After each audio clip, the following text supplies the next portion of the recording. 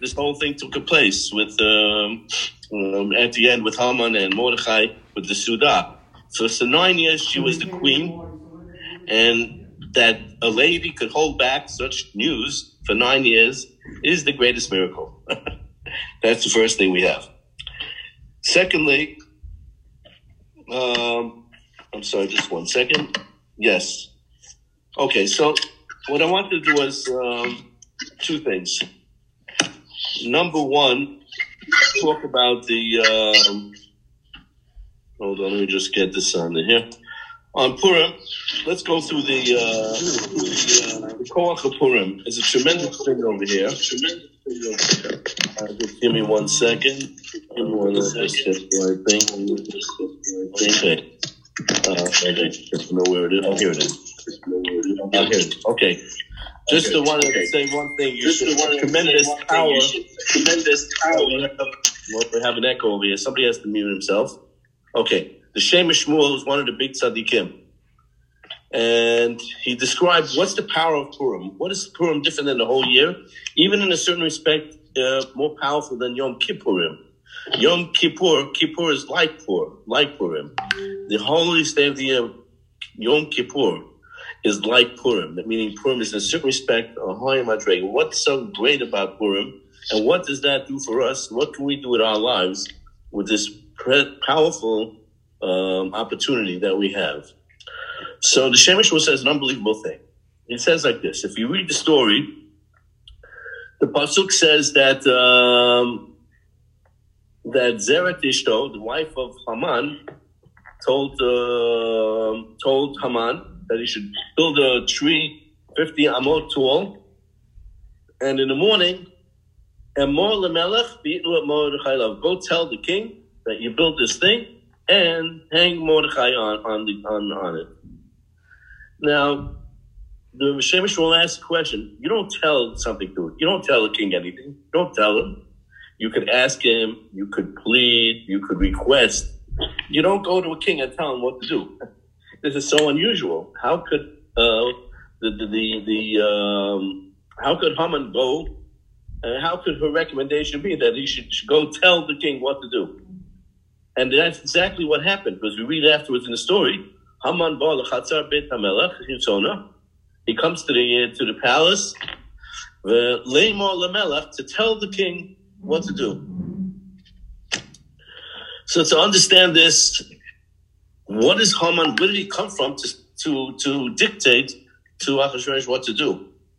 So the Gemara says that when we see in the Megillah that Achashverosh built up the status of Haman, and he raised him up above all the other sarim. Vayasem et kiso me'al kol hasarim. From all the other leaders, Haman was the top. So the Gemara says that he built a throne for Haman taller than Achashverosh's throne himself. He gave him a bigger throne than the king himself. And the Gemara Megillah, Tesvav, says that Mordechai, when it says in the Megillah that he cried a great cry, why did he cry?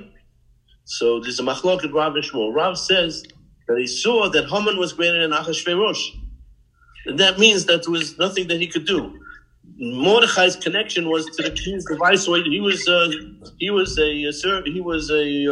minister for the king, an advisor for the king, Achashverosh.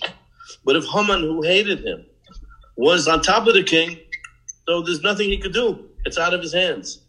That was what Rav says. Shmuel says something even more powerful, and you got to sit down for this one. Shmuel in the Gemara said that, and Rashi says it's twisted around because we want to say it a nice way, that Haman was here elevated to a level higher than Hashem. I would not say this, that the Malchus, that his level that he reached, that what happened was when Hashem saw Klal Yisrael sin at the feast, where they were using the Kelim of Beit HaMikdash, and then it was sealed in Shemayim that that's it. They have to start Klal Yisrael all over again.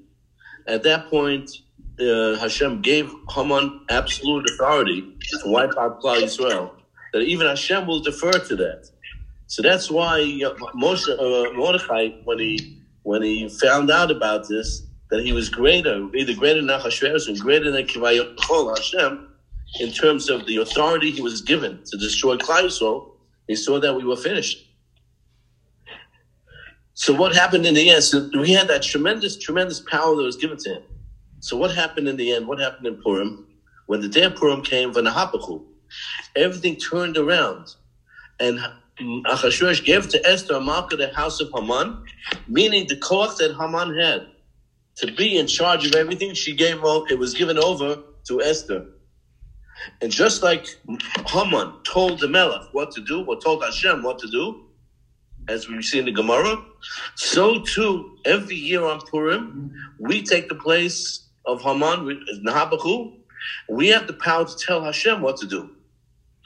And we know, which is a tremendous, unbelievable thing. We never had this a whole year. That we could tell Hashem, okay, send me down health. I want good children. I want to have panasah. I'm telling you, Hashem, what to do. And Hashem has to listen, because we're replacing the status that Haman had. But it's not so easy. It just can't say, okay, no problem. Friday morning, I'm going to ask for this big deal, so we'll go through, and this and that, and it's automatically going to happen. There's one condition, small condition. The condition is that we have to have, just like the way we request it, it has to be the same way, just like Haman wanted to hang Mordechai, and he wanted it with his whole body and his whole neshama, that this was more important to him than anything in the world, to destroy Haman and Bnei Yisrael. We have to put our whole heart and soul into our tefillot on Friday, just like Haman did the opposite way, and then we can dictate to Hashem what to do. So the bottom line is, it's a very simple thing. Friday morning or Purim, the whole day of Purim, when we pray, we got to put in all of our kochot, put in all of our soul in it, and really mean it. And then we could demand for everything. That's why we can pull Yeshuot on Purim that we can't do a whole year. That's the power of Purim that the Shem Yishmael says. We have the power to tell Hashem what to do. Now let's get to the Purim story. We know that always Purim is not just a matter of celebrating something that happened 2,000 years ago, or eating hamatashin, or putting on a mask, but it's a whole ultimate tikkun. Now, what's the Purim story all about? So everybody knows the story, and the reason that we know the story is because of Esther. If not for her, we wouldn't really know the story. She demanded and insisted that the Sanhedrin would get together and they put the Megillah as part of the Tanakh, and it'd be recorded forever. And so we read the story, but I want to just focus on a few points to show how many numerous miracles happen along the way in the story that we don't pick up on. We pick up in the end when everything turned around, and that was a great part of the story. That's a miracle. But there were miracles right from the beginning. I'm going to bring up a few points to get an idea of what happened, and then I'll try to understand why this all took place. So as we start the Megillah, the first thing is Achashverosh had a massive Suda. What happens? He gets drunk. He wants his wife to embarrass himself. Now, this is not, we're reading it in a story form, but what a disgrace to the king. And this king, who was he? He was, his whole connection to the crown was through his wife. His father was a nobody. So the only reason he was sitting on the throne was because of his wife. So by asking her to embarrass herself, he was basically destroying the authority of the king. That's ridiculous.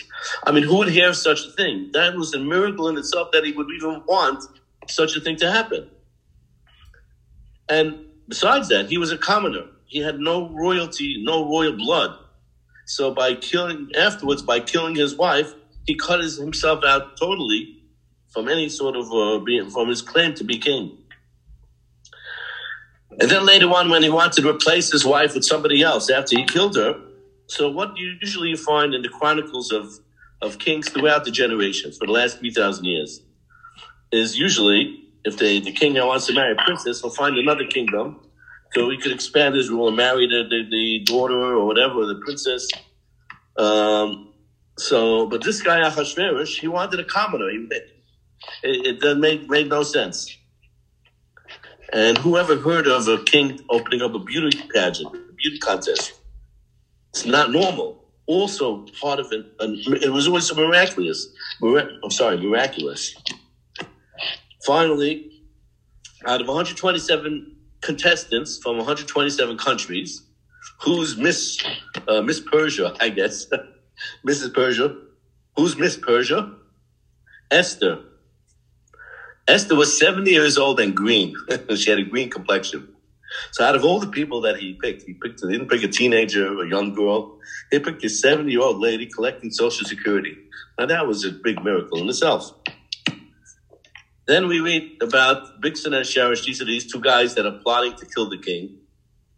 And Mordechai happened to be in the palace at the time, overhearing this discussion. Now, if anybody had made such a plot, they would talk very quietly and no one should hear them. So the mere fact that they're standing in the palace talking about this very openly and loudly, that Mordechai was able to hear them, is also a miracle on its own. Finally, we read that Mordechai saves the king. So you would expect that basically he should elevate him to become a duke or give him a fancy estate, maybe an apartment in Yerushalayim, something like that. I mean, Mordechai saved the king's life. And nothing happened. And that also is part of the miracle. It's not normal. We're reading it in the Megillah, but if you stop us and think, how could that be? This could never happen anywhere else. The man saves the life of the king and nothing, just forget about him. Then we read about the king trying to go to sleep one night, and he can't sleep. So he tells his guys to bring out a book. Which book did he bring out? The most boring book that you could pick out from your library. The Chronicles of the Persian Government. I mean, who reads that? Who's interested in reading such things? That was also a miracle. And when they pulled out a volume, they had a volume for each year or each month. Probably had it each month. They pulled out the book that had to do with Mordechai saving the king. That's where they opened up the page. That was a tremendous miracle. The first shot. And then the Torah the Megillah tells us, in the middle of the night, suddenly Haman appears to the palace. Nobody barges into the palace into the king's bedroom early in the morning. It's not heard of. A nace, another nace, a miracle. See, every step of the way, these are miracles that they read the Megillah so quickly we can barely catch it. So we get to the Haman and we bang.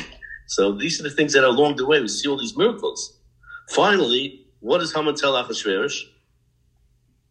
That he's asking that Achashverosh give his crown, his horse, and everything he has, and parade the person the king wishes to honor, which he thought it was himself, through the streets. That was a sick idea. You don't tell that to a king. If you read the history books, kings are always worried about people plotting against them and taking over, overthrowing and usurping the crown. Very often the kings will wipe out, if you go through Tanakh, they wipe out their family members. They think their sons, their brothers, their mothers-in-law, I don't know, whatever it may be, are out to get their position, and they would wipe them out. And certainly advisors. So how do you have an advisor like Haman coming, suggesting to Achashverosh to give such an honor that a king would get? I mean, it's totally crazy. It's a miracle that even presented such a ridiculous advice. And finally, if the king Achashverosh acquiesced, decided to give honor to Mordechai for saving his life, you want to give an honor to somebody, that's fine, but don't debase the guy who's highest in command.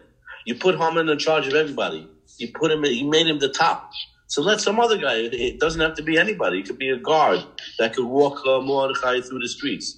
Why did Mordechai choose to take Haman to walk with his personal enemy on the horse through the streets? Wouldn't that destroy Haman's position altogether? Why would Achashverosh want to do that? He needs Haman to run his operation.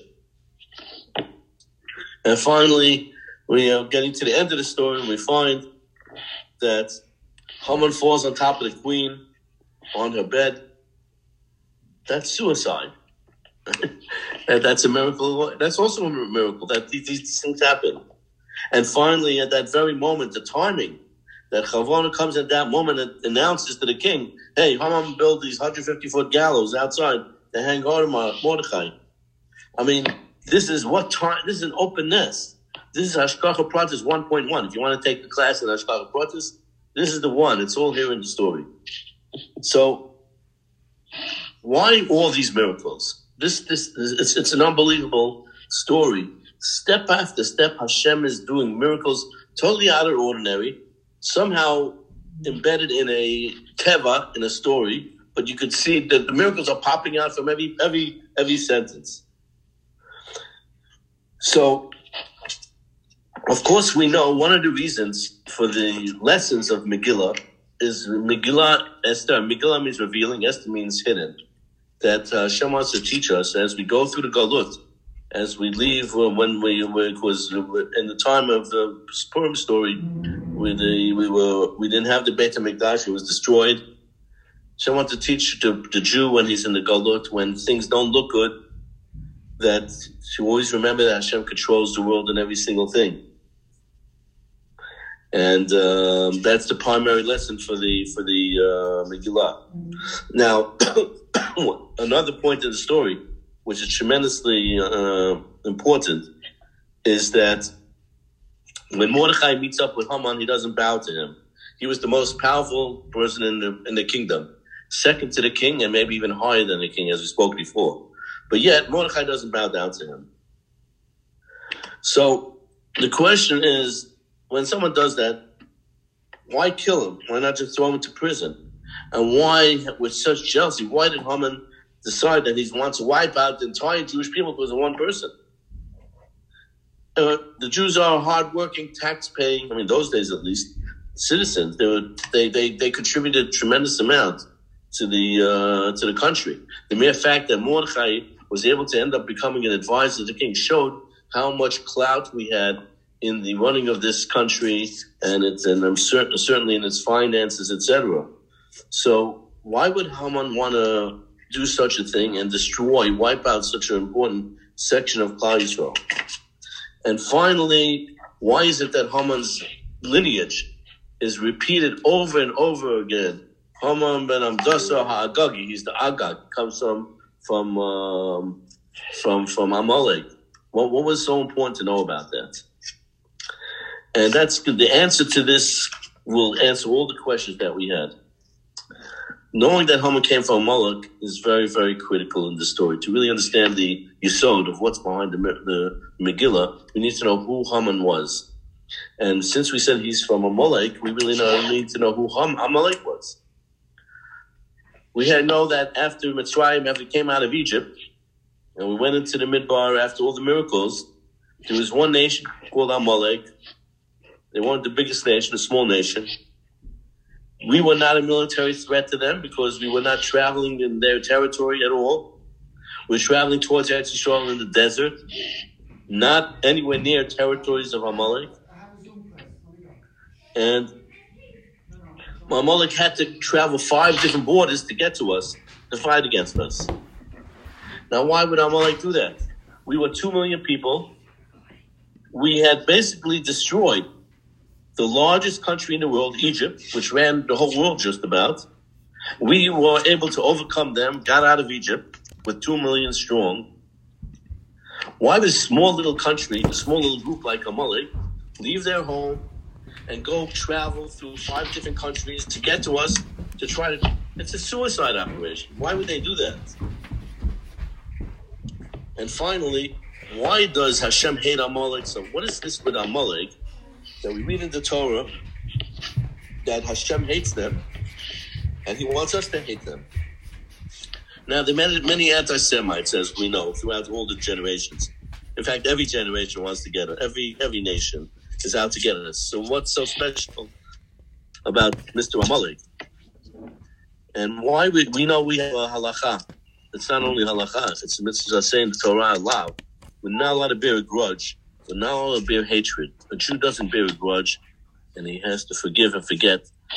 And yet, when it comes to Amalek, it's the only place Hashem doesn't want us to forget. He wants us to bear a grudge. He wants us to continue hating them from 2,000 years ago.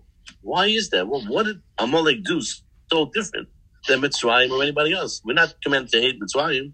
In fact, we're commanded to appreciate that even they hosted us for 210 years, even though they were subjugating us and they killed our children and all sorts of things. But still, the fact that we were there and were able to eat and whatever, we have to have some sort of gratitude. But when it comes to Amalek, unbelievable. So the answer is like this. Amalek wasn't your run-of-the-mill everyday anti-Semites that's jealous of the Jews.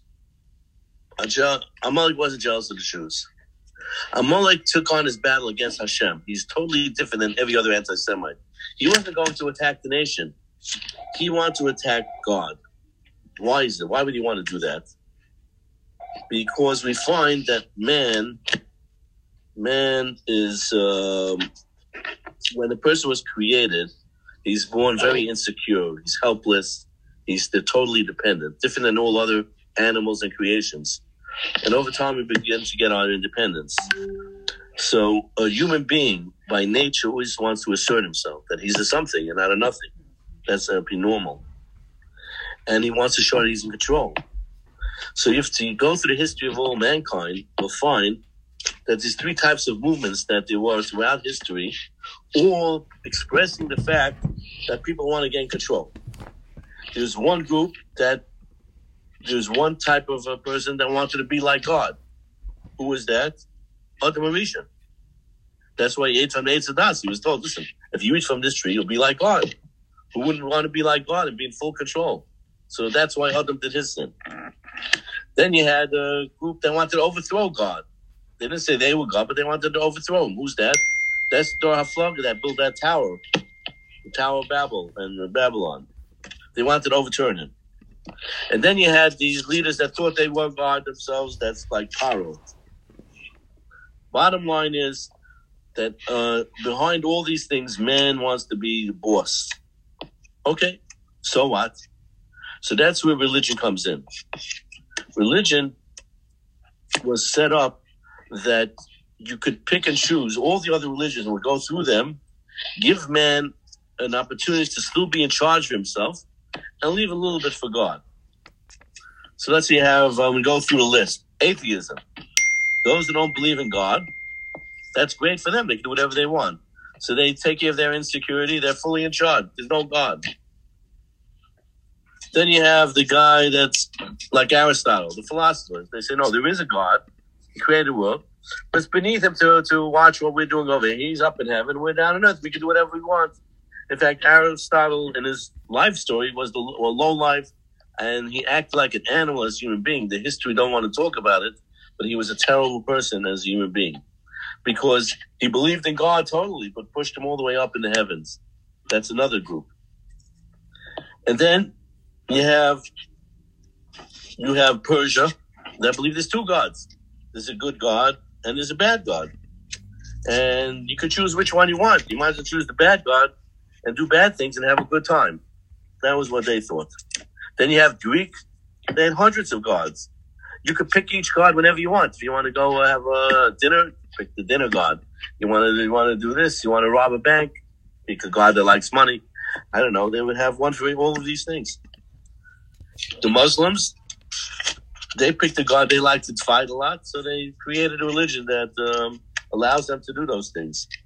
Christianity, they picked a God that keeps on changing his mind. First he gave the Old Testament and the New Testament, and then you don't listen to the Torah, you can do whatever you want. Finally, they came up with a fantastic thing called the priest. There you confess, and it's a confess and pay religion. What happens, you do whatever you want, you just got to pay for it. And the priest has the power to forgive. So you're in charge, you're in control. And if you pay double, you may be able to get credit for the future things you do wrong. And they may even take credit cards. I don't know what they do today. It's really a win-win situation. You can do every sin in the world, and the church collects a lot of money, so everybody's happy. So when we look at all these religions that we went through, they have all one thing in common. They want to neutralize Hashem and provide an exit for man to be able to do whatever he wants. Everything except for Judaism. Judaism is the only religion that stands out from all these other groups.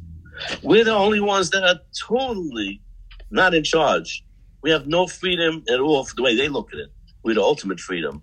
with freedom from our Yetzer Hara. But we look at the Torah and it dictates what we have to do from the moment we get up till we go to sleep. How we get up to wash our hands, how we tie our shoes, the left shoe first, then the right shoe, you name it, every step of the way. There's laws for the bathroom, there's laws for the dining room, there's laws for the workplace when you're dealing with people, when you're dealing with money. Hashem is at every step of the way. He's with us all over. There's laws governing every move you make. And that was a very, very, very big problem. Now, we know it's the greatest Yeshua for us, the greatest schut, the greatest opportunity, the greatest pleasure that we have to be able to have Hashem in our life with us. It can be nothing much more happy than that. But for the outsiders, for the Amalek of the world, they felt threatened and challenged that there was a religion called Judaism that dictated there's no other religion that does this. Everything that we do, no freedom. They felt threatened by us. And therefore, Amalek was the one who was the represented that hatred, where and this came about by Har Sinai when they saw Hashem came down on Har Sinai, gave us the Torah and shows us as a nation. It says in the Gemara that Har Sinai comes the word Sinai, sonoi, hatred. That's where the hatred came about, that they realized that no, mankind doesn't want to be in control of themselves. And that's why Amalek hated us so much. And now we understand where Mordechai didn't want to bow down to Haman, even though it was in his best interest to do so. He realized that Mordechai did it. Haman realized that it's because Hashem doesn't let him. And he couldn't accept that.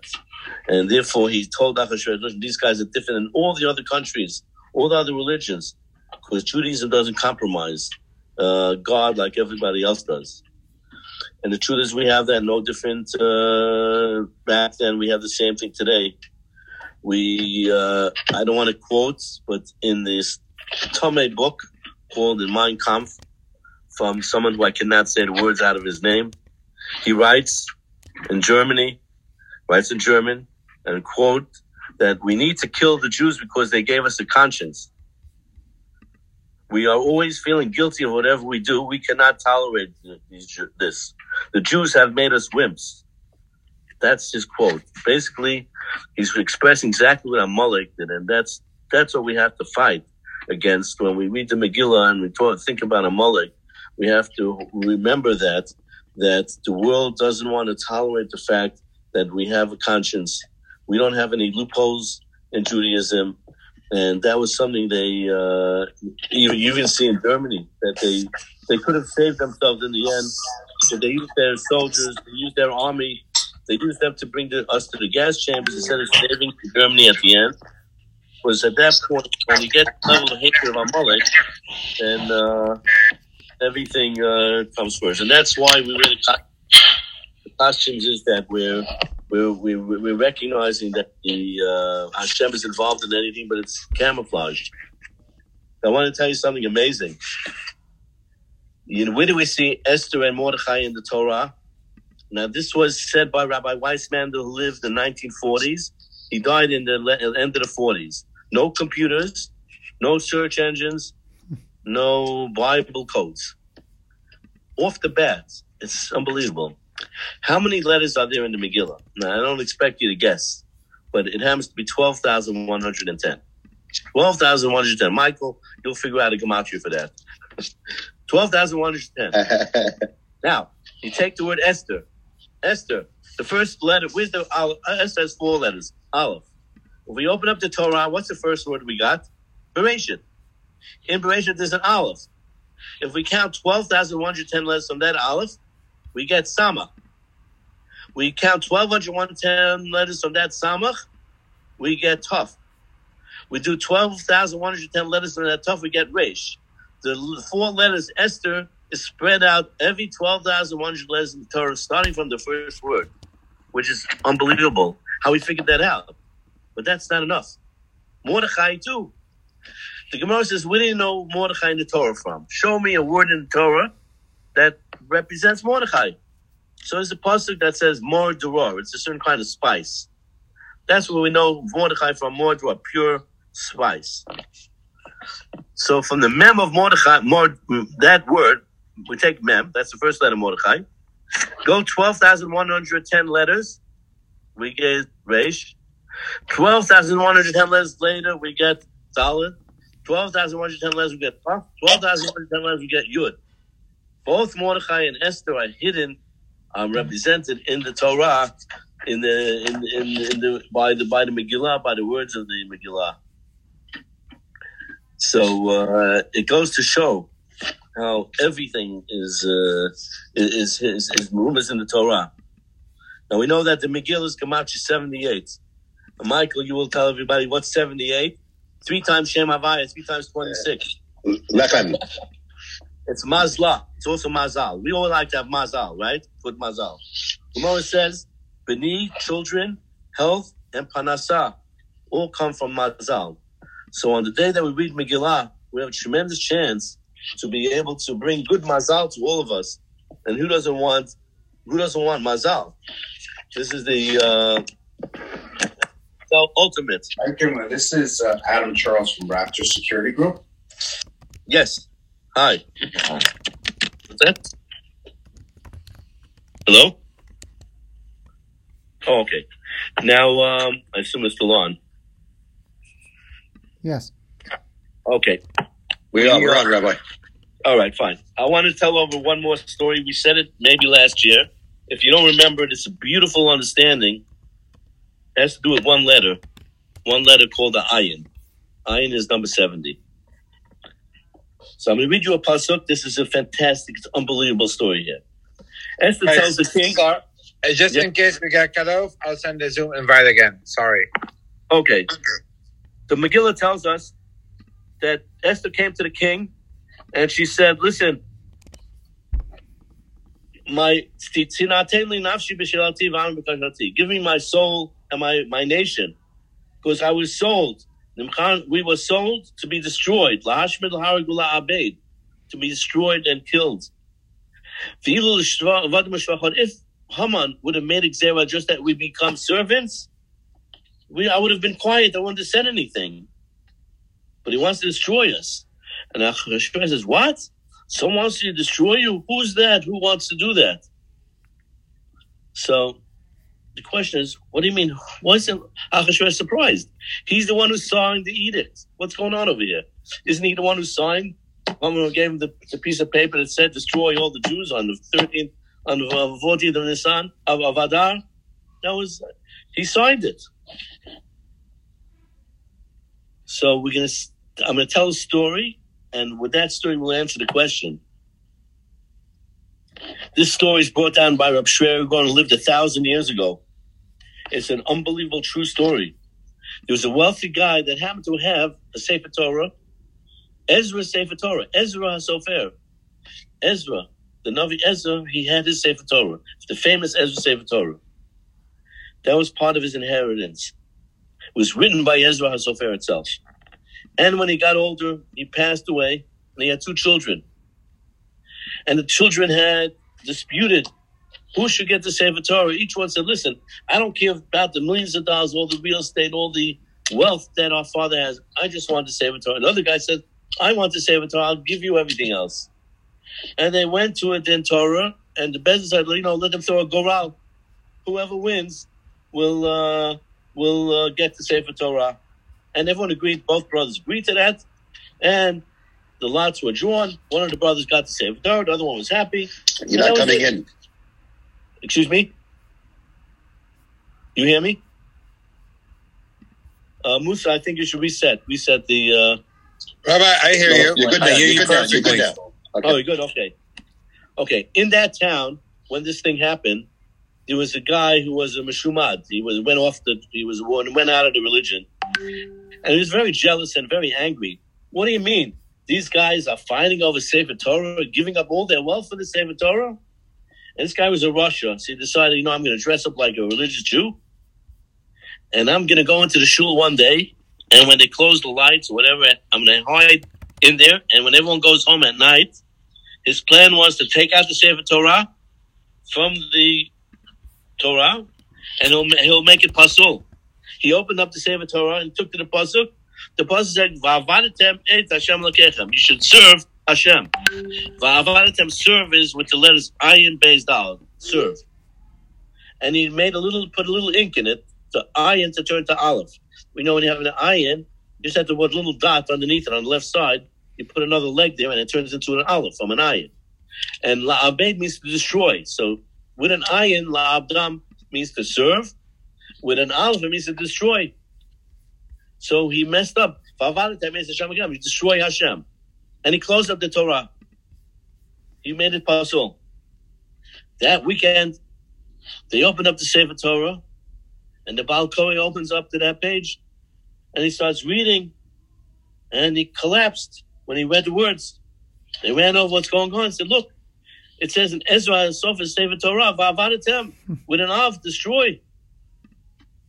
And the guy who owned the Sefer Torah was besides himself. He said, I can never fix this, even though you could fix the Sefer Torah. But when you repair a Sefer Torah, even one letter, the guy who repairs it, it's as if he wrote the whole Sefer Torah. So this would never be Ezra Sofer Sefer Torah anymore if we fixed it. So the whole thing went down the drain. And he went into a faint. And he saw his Father in heaven. And his Father in heaven told him, don't worry, I'll tell you exactly what happened with the Torah. This guy came in at night and he messed it up. And if you want to know that this is so, go back to shul and look under the table over there, and you'll see his eyeball. His eye popped out when he took the ayin. Ayin means eye also. It's a letter ayin and eye. When he took that letter ayin and made it an aleph, the eye popped out of his socket. Ayin tachat ayin.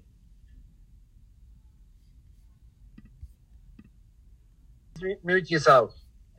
Okay, we'll finish up the story now. That was the story. So what happened?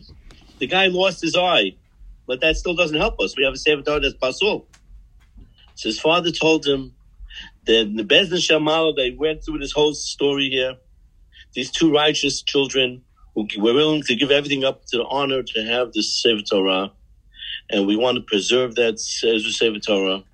So the father told his son, do not fix the Torah. It was decided in heaven they will take Ezra Sofer out of Gan Eden, and they're going to send him down a little trip to come to the shul over there, and he's going to fix it himself. He will scrub out that extra piece of ink and turn the aleph back to ayin. So this way, it will be a corrected Sefer Torah that Ezra Sofer corrected and wrote, and that's exactly what happened. That's the story that was recorded by the Rishonim about 1,000 years ago. An unbelievable story. What does that have to do with us? Because with this story, we'll now understand the whole soul behind Purim. Remember, Purim has to do with drinking wine. Wine is ayin, 70. And we'll see why. When Esther went to the king and she said, if you would have sold us as servants, it's one thing. But he wants to destroy us. La'abdam, when Haman came to King Ahasuerus to sign the edict to destroy, but so he didn't write destroy. He wrote La'abdam with a ayin, which means that we should be servants. Why would the king kill a whole big chunk of his nation, especially those that probably were doing very well in business and everything else? That would be absurd. So the only way Haman was able to get Ahasuerus to agree to this crazy idea, and that even Esther was agreeable to, was if we become servants, la'abdam with an ayin.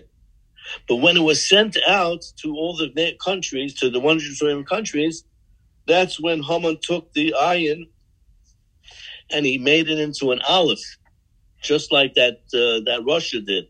He made it into an aleph, la'abdam, to destroy them. And that's why Ahasuerus was shocked. Who's the one who did that? Who switched my words? I only agreed that they should be servants. I never agreed that they should be destroyed. So it's a very nice story. There's only one problem. Problem number one. Where were they? They were in Persia. This edict was written in Persian. It was not written in Hebrew. And we're reading the story in Hebrew, but it's really in Persian. So how could we talk about the fact that it said La'abdam with an ayin and an aleph if it was in a different language? And the answer to that is that we have an unbelievable klal that it says, L'cho Hashem chesed ki ata mishal l'ishka ma'asehu. When Hashem punishes somebody, in the punishment you can see what's wrong, and that's a tremendous chesed Hashem does. Because as a person gets difficulties and sufferings or whatever it may be, the idea is not to punish. Hashem doesn't like punishing. He likes to be arousing people to fix what they need to correct. And sometimes in the message of the punishment, we learn things. Rabbi, you mind repeating just the punchline because Grandpa Joe wasn't on? Now he's on. Oh, from the first part? Yes. Sorry. Just explain to him, just tell him the end of the story with that. Yeah, okay, I'll go over the end of the story again. It's a good story, so you go over it many times. Forgive me, Grandpa Joe. Grandpa Joe, are you there? Yes, thank you.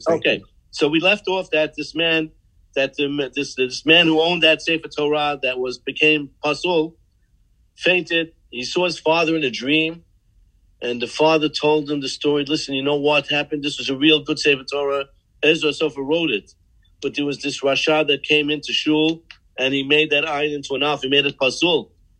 And you'll know that it's true, because if you go back into Shul today and look under the table, you'll see an eyeball. When he took the ayin and made it into an aleph, it says in the Torah, ayin tachat ayin, an eye for an eye. We don't take it literally, but up there they took it literally. And when he messed up that ayin, his eyeball popped out. And this is the true story. And he says, but still doesn't solve our problem because the Sefer Torah is pasul and no one can fix it. Because the guy who fixes it means that it's his Sefer Torah. He fixes as if he wrote it. And we want Ezra Torah.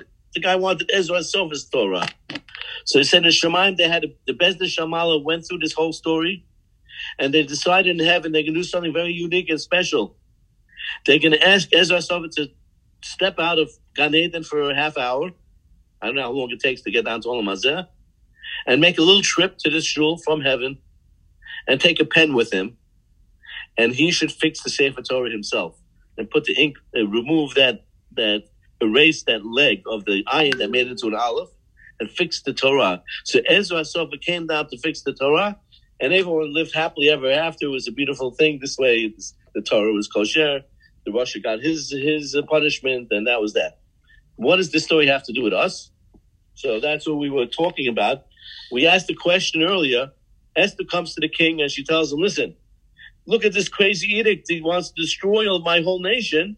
If he would have said he wants to subjugate us, make us like servants, okay, I would have accepted. Abed, he wants to destroy us. And the king said, what? Who wants to destroy you? Tell me who that is. I'll take care of him. It says Haman. But our question was, what do you mean? Didn't Achashverosh sign the edict much earlier?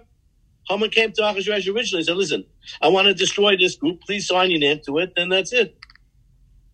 The answer is because when he gave the paper to Achashverosh, it said La'abdan with an ayin, not with an aleph. La'abdan with an ayin means 3 servants. So when Haman comes, he's the main guy in town. He's the viceroy of the king. And says, King, I want to take this portion of your nation. The Jewish people wanted to become your servants. So you could get more money, whatever, they'll work for us. No problem. Where do I sign? Show me where to sign. That's the ayin with Abdan with ayin. After he got the edict signed by Achashverosh, he went out, bought a pen, and he made put a little piece over there, made the ayin into an aleph, that they should be destroyed. When Achashverosh heard that, he said, who? I never said they should be destroyed. Who did that? Who messed up my signed edict and turned it from ayin to aleph? And we symbolize this by drinking our wine on Purim. Because our yayin, yud, nun, is 70. Yayin, yud is 10, and nun is 50. 70, yayin is 70, representing that ayin, that 70 that we want to destroy us with. So, Grandpa Joe, you're coming in now where we just were starting asking a question.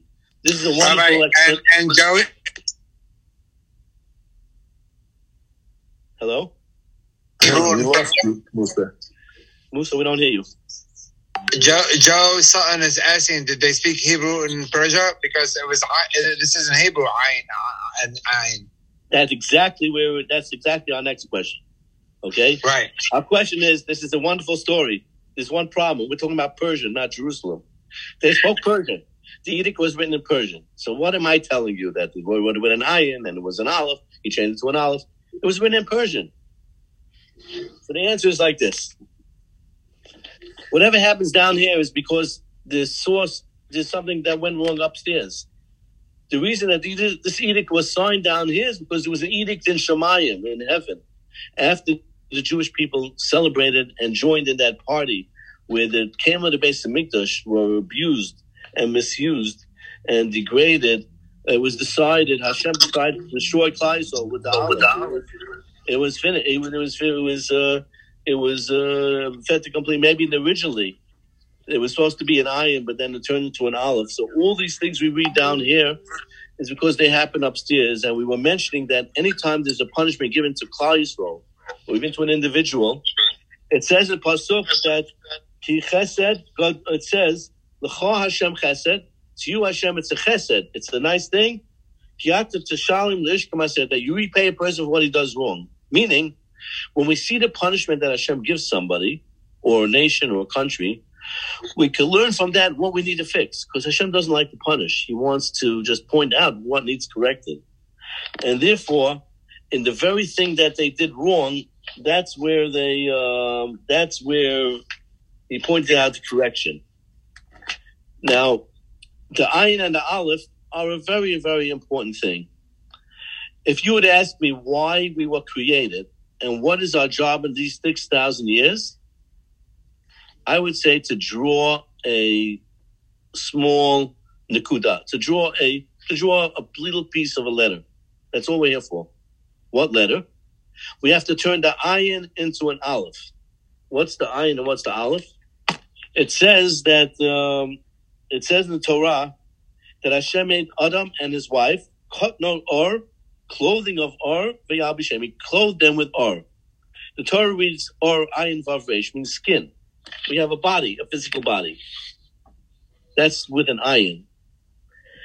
Gemara says, or Meir, in his Sefer Torah, it said kosnos or with an aleph. That again, clothing of light, of shining bright, of light, spiritual clothing.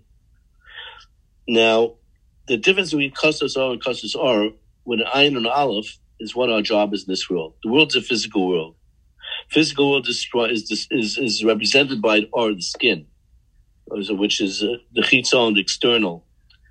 Our job is to bring out the or that's behind it, the light, to turn the physical into spiritual, to turn the mundane into holy, to turn the ayin into an aleph. That's our job, to draw that extra piece and make it to an aleph. Because we didn't do that, therefore we got a Haman in Russia took that ayin and made an aleph in the opposite way to destroy us.